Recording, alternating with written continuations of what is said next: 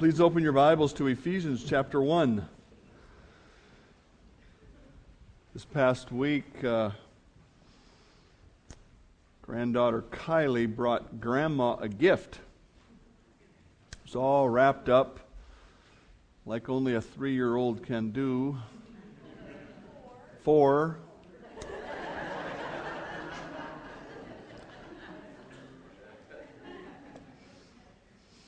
And it had a card as well, a handmade card. And she opened it up and it looked like that. And thankfully it was her that opened it and recognized right away it was a Christmas ornament for the Christmas tree. And the card made that clear. Here's the ornament in the tree, and you can't quite see it because it's done in red, but and Kylie says, "That's me, and that's you, and your Christmas tree." Yeah. You can bet that ornament will be front and center this year.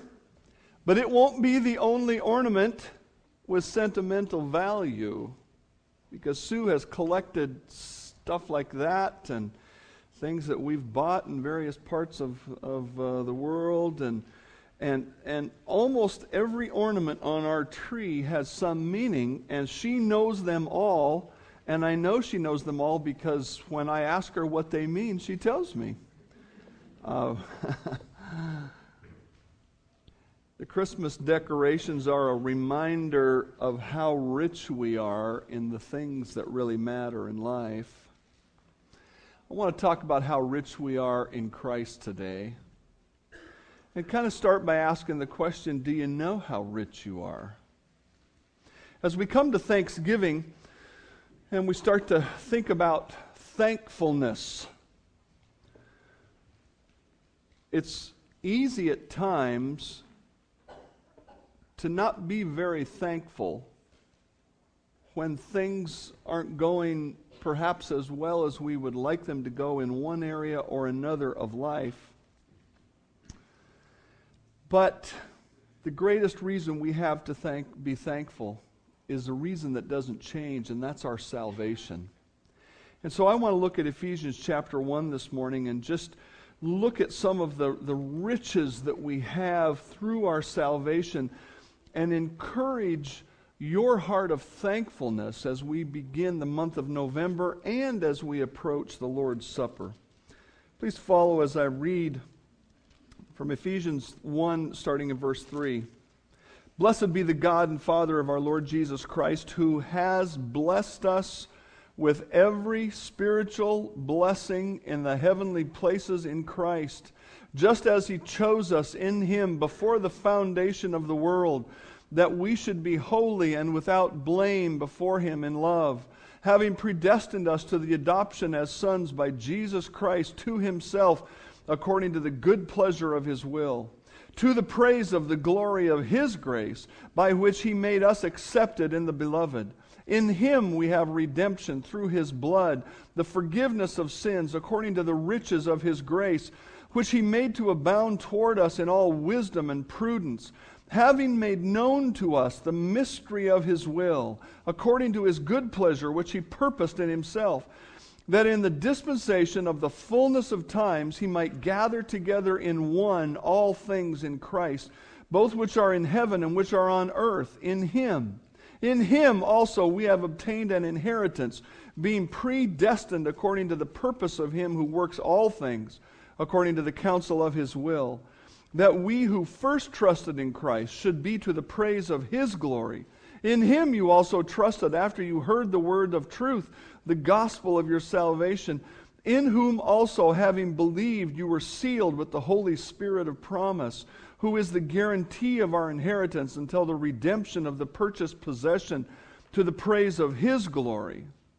Therefore, I also, after I heard of your faith in the Lord Jesus and your love for all the saints, do not cease to give thanks for you, making mention of you in my prayers, that the God of our Lord Jesus Christ, the Father of glory, may give you the spirit of wisdom and revelation in the knowledge of Him, the eyes of your understanding being enlightened, that you may know what is the hope of his calling, what are the riches of the glory of his inheritance in the saints, and what is the exceeding greatness of his power toward us who believe. These 19 verses are full of significant truth, and we're not going to plumb the depths of them today. You can be thankful for that. But we want to touch on the highlights and then bring it home as we think about how can we develop a heart of thankfulness. And the first thing that we understand about our salvation here is this: God enriched us. In verse 3 it says that God has given us all spiritual blessings in the heavenly places in Christ. When we believe in Christ, we gain a new realm of existence. That is, the existence in the heavenlies, or the existence where God has his primary existence. Before we know Christ, our world is here. After we believe in Christ, we have a connection with God. And in fact, Philippians 3 says this: "For many walk, of whom I have told you often, now tell you weeping, they are the enemies of the cross of Christ, whose end is destruction, whose God is their belly, whose glory is in their shame, who set their mind on earthly things, but our citizenship is in heaven, from which we eagerly wait for the Savior." From which we wait for the Savior. Our citizenship is in heaven. 2 Corinthians 4 puts it this way: "While we do not look at the things which are seen, but we look at the things which are not seen. For the things which are seen are temporary, but the things which are not seen are eternal." Now, being human, it's awful hard for us to get our eyes off of the things that are seen and onto the things that are unseen in heaven.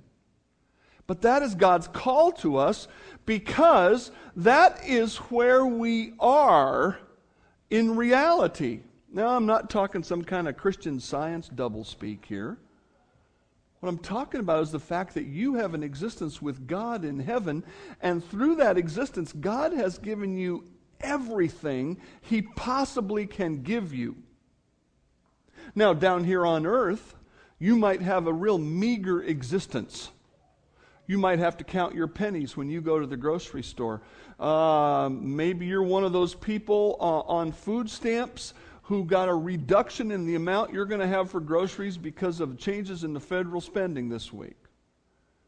And you're wondering how you're going to make it go. And you think, boy, my life is kind of small, it's kind of tight, it's kind of hard, and it's easy to get focused on this. God says, look up and realize that your permanent existence in heaven is full. There is no blessing that God has withheld from you. If you're going to have a heart full of thanksgiving, you've got to look up and understand the blessings that God has given to you. And the first one of those starts in the next verse when it says that God chose us. In verse 4, "Just as he chose us in him before the foundation of the world, that we should be holy and without blame." This doctrine is commonly called the doctrine of election. Some people really don't like it because they look at it and say, God has chosen to send people to hell. No, he has not done that. He has chosen to work in some people's lives to ensure that they will believe and will make it to heaven. The simple truth is this: God initiated our salvation. Jesus himself put it this way: "No one can come to me unless the Father who sent me draws him, and I will raise him up at the last day." Why does God have to draw us to himself? Look at Ephesians chapter 2, verse 1.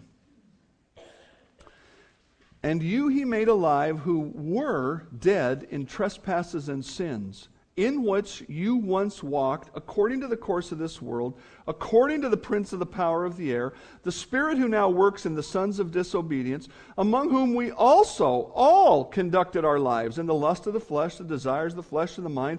We were by nature the children of wrath, just as others. But God, who is rich in mercy, because of his great love with which he loved us, even when we were totally overcome in trespasses, made us alive together with Christ. I think if we would turn this around and look at the other side of it, we would understand better. Do you really think that you were so spiritually inclined that you were seeking God and didn't give up till you found him without him starting the process? Well, let me put it to you this way.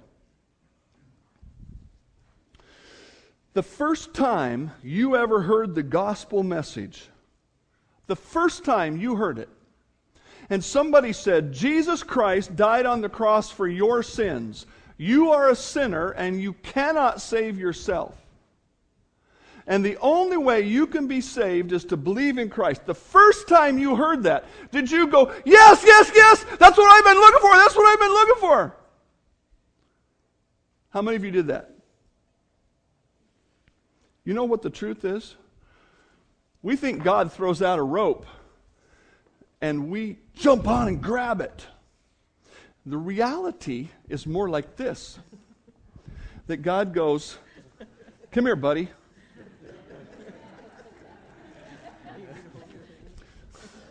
And he goes like this. He goes like this. And Wayne goes, no. And God goes like this. Come on, Wayne. And finally Wayne goes, I give up. Isn't that the truth? Yeah. And that's why when we come to this table, we go, thank you, God. You see, the choosing that went on was before the foundation of the world. I didn't have anything to do with that. Now, I understand that after God gets that rope hooked around us and starts pulling, then we start to think, there's got to be a God out here. And as I've meditated on this in recent years, I've thought, part of God hooking that rope on may just be putting us in a place where we hear the message for the first time. Do you think it's an accident that you were somewhere and somebody told you the gospel? No. There's no such thing as spiritual evolution. This isn't a chance deal. God looked out and said, this poor schmuck is so messed up, if I don't take the rope and hook it on him, he'll never believe. And so we come to understand what this means. We love him because he first loved us. And we're able to be here today and say, oh, thank you, God, for saving us. Thank you, Jesus, for going to the cross. Because he got a hold to us. What a great thing. Well, God didn't stop, according to this chapter, with just keeping us out of hell or putting us into heaven. Look at verse 4. He chose us not only to be holy, but to be without blame. Blameless. And then, if we look at this and say, what does it mean to be blameless? It means that God has recreated us and he is recreating us. He has designed that we will not just slide into heaven, but that we will become like Christ. 2 Peter 1, as his divine power has given us all things that pertain to life and godliness, that through the knowledge of him who called us by glory and virtue, by which have been given to us exceedingly great and precious promises, that through these you may be partakers of the divine nature, having escaped the corruption that is in the world through lust. Now, it doesn't mean that you're going to be divine. You're not going to be a little god, a demigod in the stack of gods with God the Father being at the top. That's not what it means. It means the divine nature as in the perfection of character. We look at Christ and we see how perfect he was, that perfection is available to us as we say no to sin and yes to righteousness. We are transformed. The Scripture says we're changed from one level of glory into another level of glory as we look into the mirror of God's Word and look at the reflection of Christ. We get to be like Christ. Sometimes when we look around at the meagerness of our life or the challenge of our life, maybe there's an issue of illness or maybe there's a problem at work or whatever it is, and we get focused on that and we stop realizing, you know what? Every day and in every way, I get to grow to be more like Christ. God has made it possible that I can be more like Christ, even in this lousy job, even in this house that's falling down, even in this car that breaks down sometimes. I can be more like Christ. That's getting our eyes up into heaven and to see what is permanent and temporary. Someday this old house is going to fall down, as is the whole of the earth will be consumed and a new one built. And so, yeah, it matters now for 70 or 80 years, but it's not going to matter for thousands and millions and time uncountable in heaven. We get to be like Christ now. We don't have to be riddled with anxiety because of the uncertainty of the economics in our country. We don't have to give in to the sin that ruins families. We don't have to be enslaved by drugs or alcohol or pornography or fame or fortune or power. We can live in peace and joy because we have the life of Christ growing inside. Well, how did God do this for us? He did it by freeing us. Look at verse 4 and verse 7. He chose us to be holy and without blame before Him. And verse 7 says, in Him, in Christ, we have redemption through His blood, the forgiveness of sins. When we believed in Christ, God removed our sin, and He did this by putting our sin on Christ. He, Christ, was wounded for our transgressions. He was bruised for our iniquities. The chastisement for our peace was put on Him. God took all of your sin written in a book and put it right onto Christ while He was on the cross. When there was darkness on the face of the earth, God was pouring out your sin on Him, on Him, on Him. And Christ took it and took it and took it, and He could take it because He was divine. He took the sin. He took the punishment. And that's why 1 Peter says, you were not redeemed, you were not forgiven or your sins paid for with corruptible things like silver or gold, but with the precious blood of Christ, as of a lamb without blemish and without spot. God spared no expense to save your soul.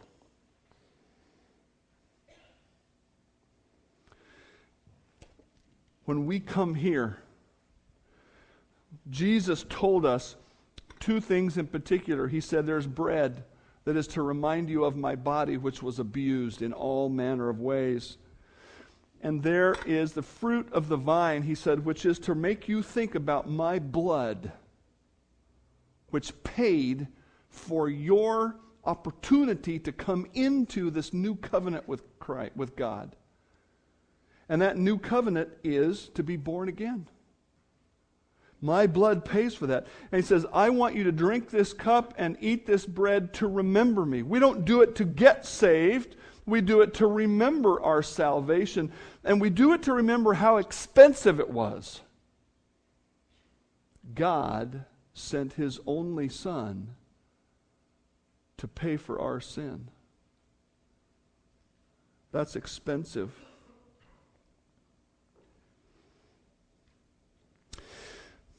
This week, Sue and I went to Costco because we heard there was a shipment of pajamas.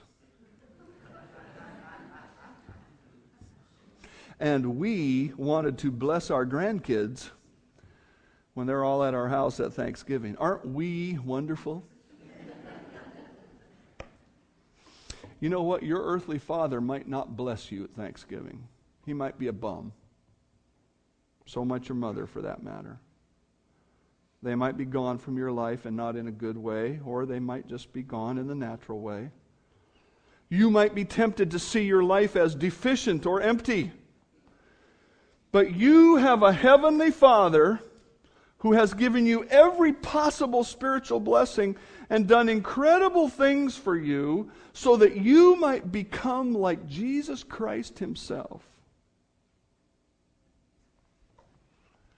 What shall we say then in response to this? If God is for us, who can be against us? He who did not spare his own Son, but gave him up for us all, how will he not also give us all things? Graciously give us all things. Well, the fifth thing that we understand about our salvation that shows us how precious and wonderful it is in verse 5 of Ephesians 1. God predestined us to adoption as sons. Now, the word predestination has tripped up many people. It does not have to do with salvation directly. It has to do with the concept of sonship. Of sonship. God could have saved us in some way that just took us to heaven, that just ensured that we would not go to hell.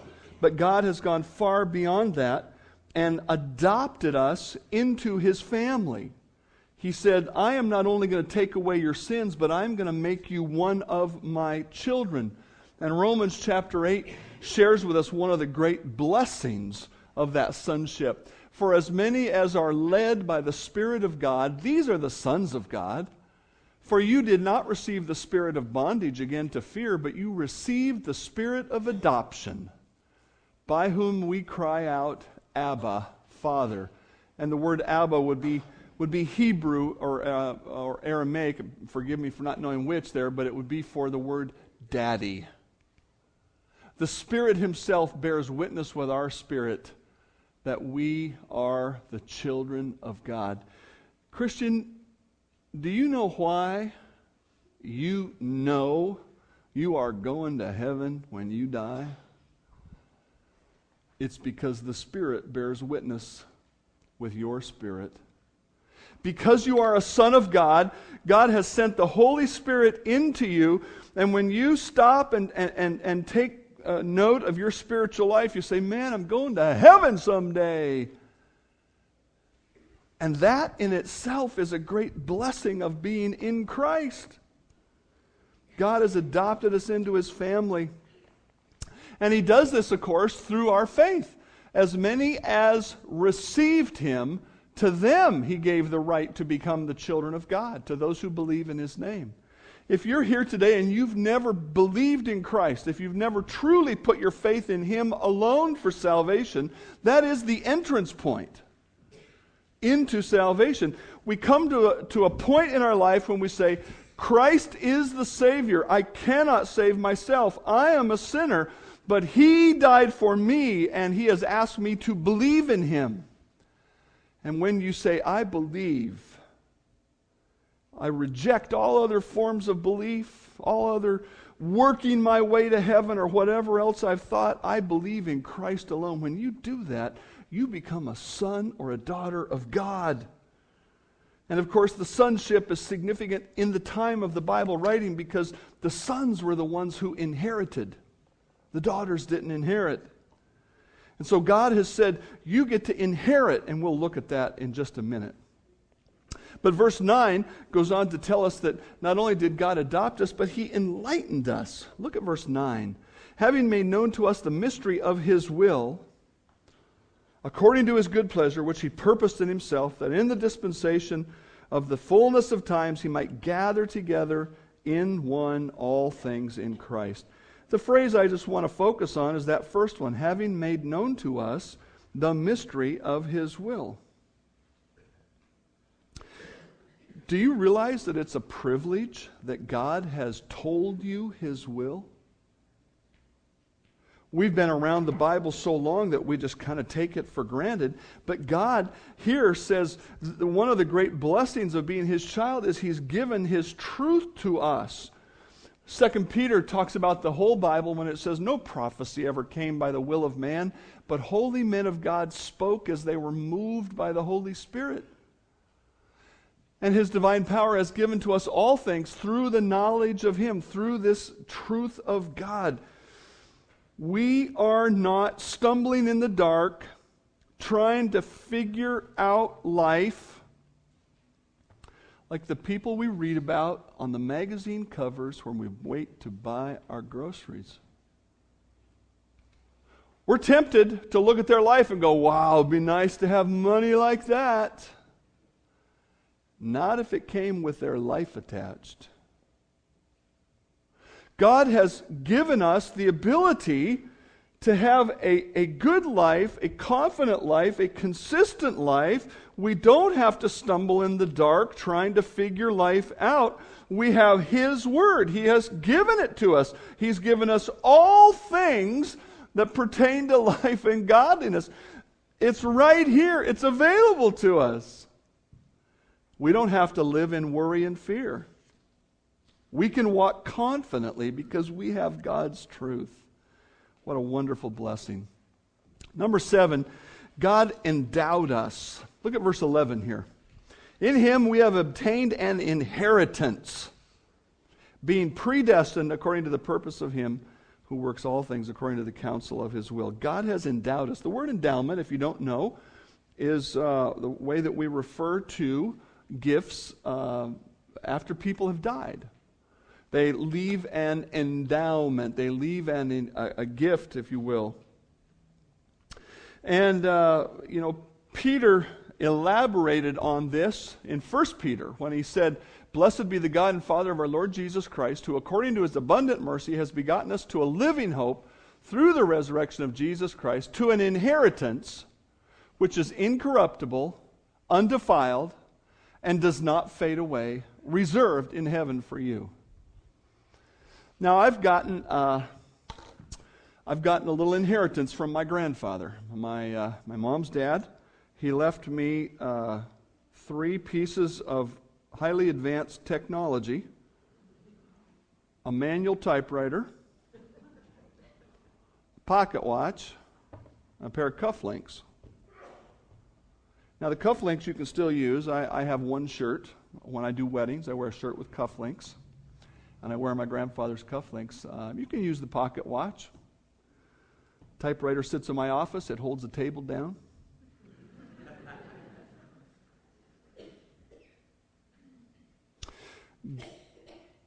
God has given us an inheritance. It's in heaven waiting for us. Could you just close your eyes for a minute and just think to yourself, if God is going to give me something in heaven, do I think that's going to be pretty amazing? Or is it going to be like an old typewriter? What do you think? What do you think God has up there for us? You remember John 14? I'm going to prepare a place for you. The word mansion is used in the King James. It's a misunderstanding. It just means a specific place, a dwelling place. God is preparing a place for us. You know what else God is storing up? God is storing up your righteousness. And someday He's going to reward you for your righteousness. And then, of course, heaven itself, which is the presence of God, will be ours, as will the new heavens and the new earth. The heavens where God is, it will never be changed, but God uses the word heavens to refer to what we call outer space, the galaxies and so on. And this earth and this heaven are going to be burned up and new ones built. Why? Because these have been tainted by sin. And you know, when I come down from my hill, up there. I drive down that hill, down the church road on a beautiful day like this. I can look over and see Mount Baker, and man, it is beautiful with the blue sky back there.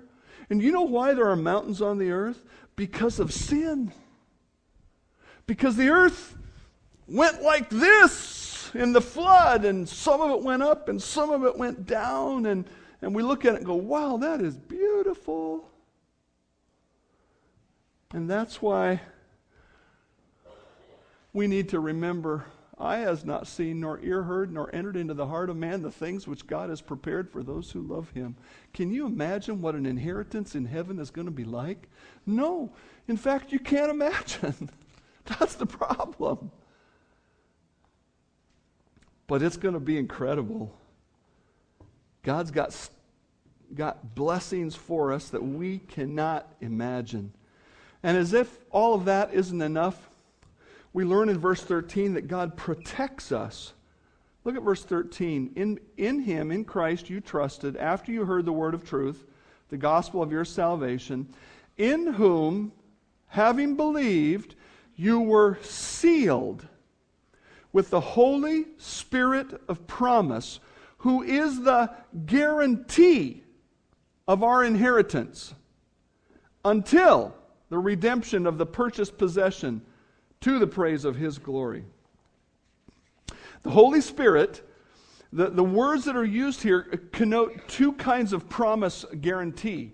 One could be earnest money. When you go to buy a house, you say, well, I want your house for this amount of money, and they say, well, basically they say, prove it. Write me a check for $1,000. And then if you don't buy it, I get the $1,000. So you say, here's $1,000 that shows I am serious, I'm going to buy this house. The other image that's here is that of an engagement ring. When you get serious, you buy a ring. Right, Thomas? That's right. And until you put a ring on it, people think, well, you're really not that serious yet. And that's true. Prove it. You say you want to marry me, show me some commitment. And that's what God did. He said, look, I have saved you, but I've sent the Holy Spirit into you as a seal, as a guarantee to say, I'm going to get you all the way home. When Christ died on the cross, he paid the penalty for our sin. When you believe, that price was applied to you. He let you out of the slave market of sin, and someday you will be brought all the way home to your final destination. And that's what Philippians 1:6 is about. Paul said to the Philippians, I am confident that he, God, which began a good work in you, will perform it until the day of Jesus Christ. Now we need to have a holy, respectful fear of God. A fear of God that makes us want to live rightly and honor him with our life. But we don't have to live in a constant fear of falling out of God's hands. Because it is God's hands that are around us. Every person who truly believes in Christ as Savior receives the Holy Spirit as a protecting gift. We will make it to heaven not because we hang on to the ropes with all of our might, but because God has tied a knot around us that cannot be undone, and that knot is the Holy Spirit.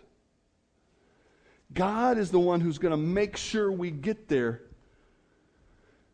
What a blessing. And as if that isn't enough, one more.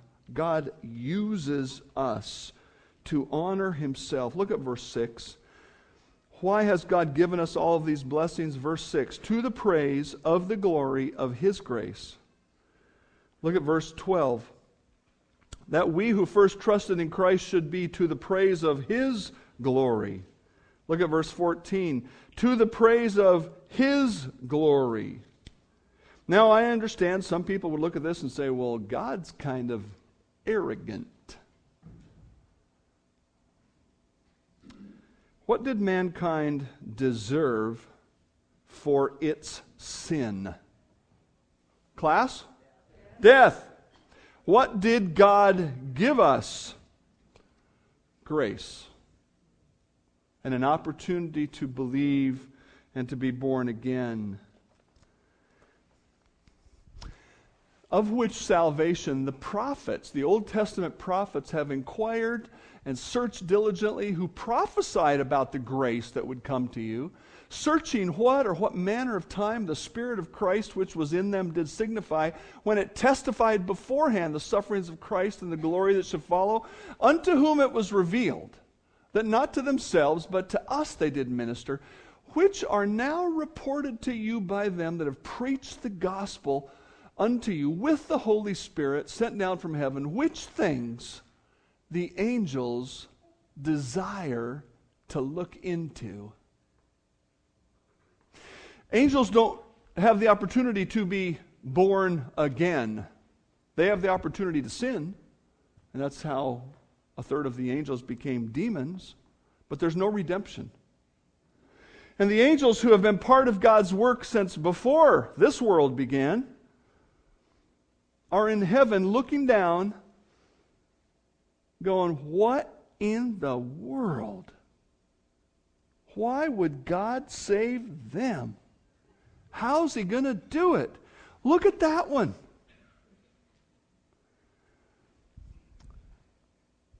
One of the groups that is receiving the blessing of our salvation is the angels of God, in front of whom we are God's teaching example. He's saying this is what it means to be gracious. This is what it means to have mercy. You see how I'm treating these people? Certainly Satan himself, as one of those angels, is learning things that he does not want to learn. The angels don't demonstrate grace. The animals don't demonstrate grace. Only human beings show the gracious character of God. We reflect the glory of God like a fine piece of art reflects the ability of its maker. And that is our privilege, to be used of God to show forth His greatness. Now look at verse 15 with me.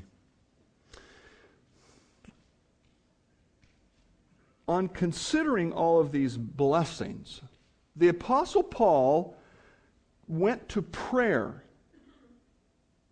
He shared all of these things. These things are true. They're true in the heavenlies. They're true in your life. But there is a caveat. There's a condition. Therefore, after I heard of your faith, of the people in Ephesus, you have come to faith in Christ. Your faith in the Lord Jesus and your love for the saints, I do not cease to give thanks for you, making mention of you in my prayers. Here's what he prayed. I'm praying that God will give you the spirit of wisdom and revelation in the knowledge of Him, the eyes of your understanding being enlightened, that you may know what is the hope of His calling and the riches of the glory of His inheritance. Paul realized that the ability to appreciate the blessings we've just been talking about are not natural, they are not human, they are divine. And as such, when a person comes to faith in Christ, they need God to take the blinders off, to open the mind, to open the heart, so that this truth might sink in and have meaning and significance. In verse 17, the word for knowing emphasizes an experiential kind of knowing that deepens over time. The Apostle John alluded to this kind of knowledge when he said this, I'm writing to you, little children, because your sins are forgiven you for His name's sake. I write to you, fathers, because you have known Him who is from the beginning. I write to you, young men, because you have overcome the wicked one. I write to you, children, and he goes on to repeat this with a little different emphasis. Clearly, what John is saying here is it's possible to know God on deepening levels. This is Harry Anderson, the actor. He's most famous for his role in Night Court, a show of many years ago now. I know Harry Anderson. My wife knows Harry Anderson. We had dinner with Harry Anderson. With his first wife. Got a second wife now, from what I read on the internet this week. Sat this far away from him, had a nice conversation for the whole evening. I know him. What do you suppose he'd say if you emailed him and said, "Hey, do you know Dave Lunsford?" Yeah, exactly. Who? He was a real nice fella. Many people know Christ the same way that I know Harry Anderson. Many people will say to me in that day, "Lord, Lord, have we not prophesied in your name, cast out demons in your name, and done many wonders in your name?" And then I will declare to them, this is the words of Jesus himself, I will declare to them, "I never knew you. Depart from me, you who practice lawlessness." It is possible to know about Christ, to be familiar with the truths of the cross, but not to know Him. It is possible to know about some of the truths we've been talking about today without knowing them deeply. The Apostle Paul said, "I want to know Him and the power of His resurrection and the fellowship of His suffering and be conformed to His death." I want to know Him as deeply as I possibly can. How do you get to know God? How do you get to have a heart of thankfulness because you appreciate all these blessings we've been talking about today more than the stuff of life that you don't have?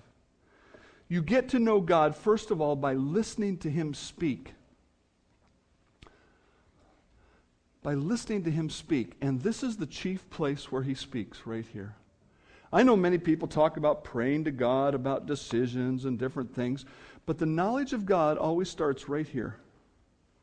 God has told us all of this. According to 2 Peter 1, it's everything we need to know for life and godliness. Are you growing in your knowledge of God? This is a big book, and the print is small. You know, Ralph's book's got some space between the lines, but not this one. There's a lot more words here than he wrote. And they're so full of meaning. I know for a fact that I read so much Scripture on Sunday morning that some of you are going, "Man, what does that mean? What does that mean?" You're thinking about all that. And that's great. You know how you get to know that? Every day, every day, every day, every day, every day, every Sunday, every Sunday, every Sunday, every day, every day. Listen. Listen. God is talking. God is talking. If you had a special person in your life, and you said, "I know this person." You said, "When's the last time you talked to him?" "Well, it's been about a year ago." "When's the last time you heard them talk?" "Oh, a couple of years." We'd say, "Well, that's crazy. That's crazy talk. You don't know them." Friend, we can know God. We need to listen to the Word. We need to learn the Word. We need to live the Word. Do you know that part of the way you get to know God is by living what He says, and as you depend on Him, you get to see Him at work in you and through you, and you go, "Wow, God is great." But if you pull back from His Word and you don't learn it, you don't live it, you think, "Oh, I wish I knew God better." And He's waiting to be known. And of course, we get to know God by talking to Him, and by depending on Him, and by serving Him. As the holidays approach, we all have some traditions. Martha Stewart, the queen of all things, certainly the absolute judge by which all of our homes are evaluated. Not. We all have traditions about what we need to eat and how things need to be organized and decorated, and it's real easy to get focused on that stuff like Martha does. Maybe I should have titled this sermon, Don't Be a Martha. If you want to have a perfect Thanksgiving, start today spending more time with God, gaining a greater appreciation of all that He's already done. And you'll be able to live in thanksgiving, not just have it on that fourth Thursday. Heavenly Father, thank you for all that you've done for us.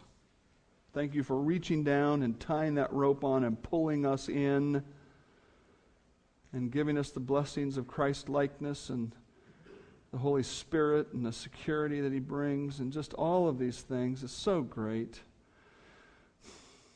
As we come now to partake of the bread and the juice, may we truly be remembering your Son, Jesus Christ, and all of his ministry to us. I pray in His name, amen.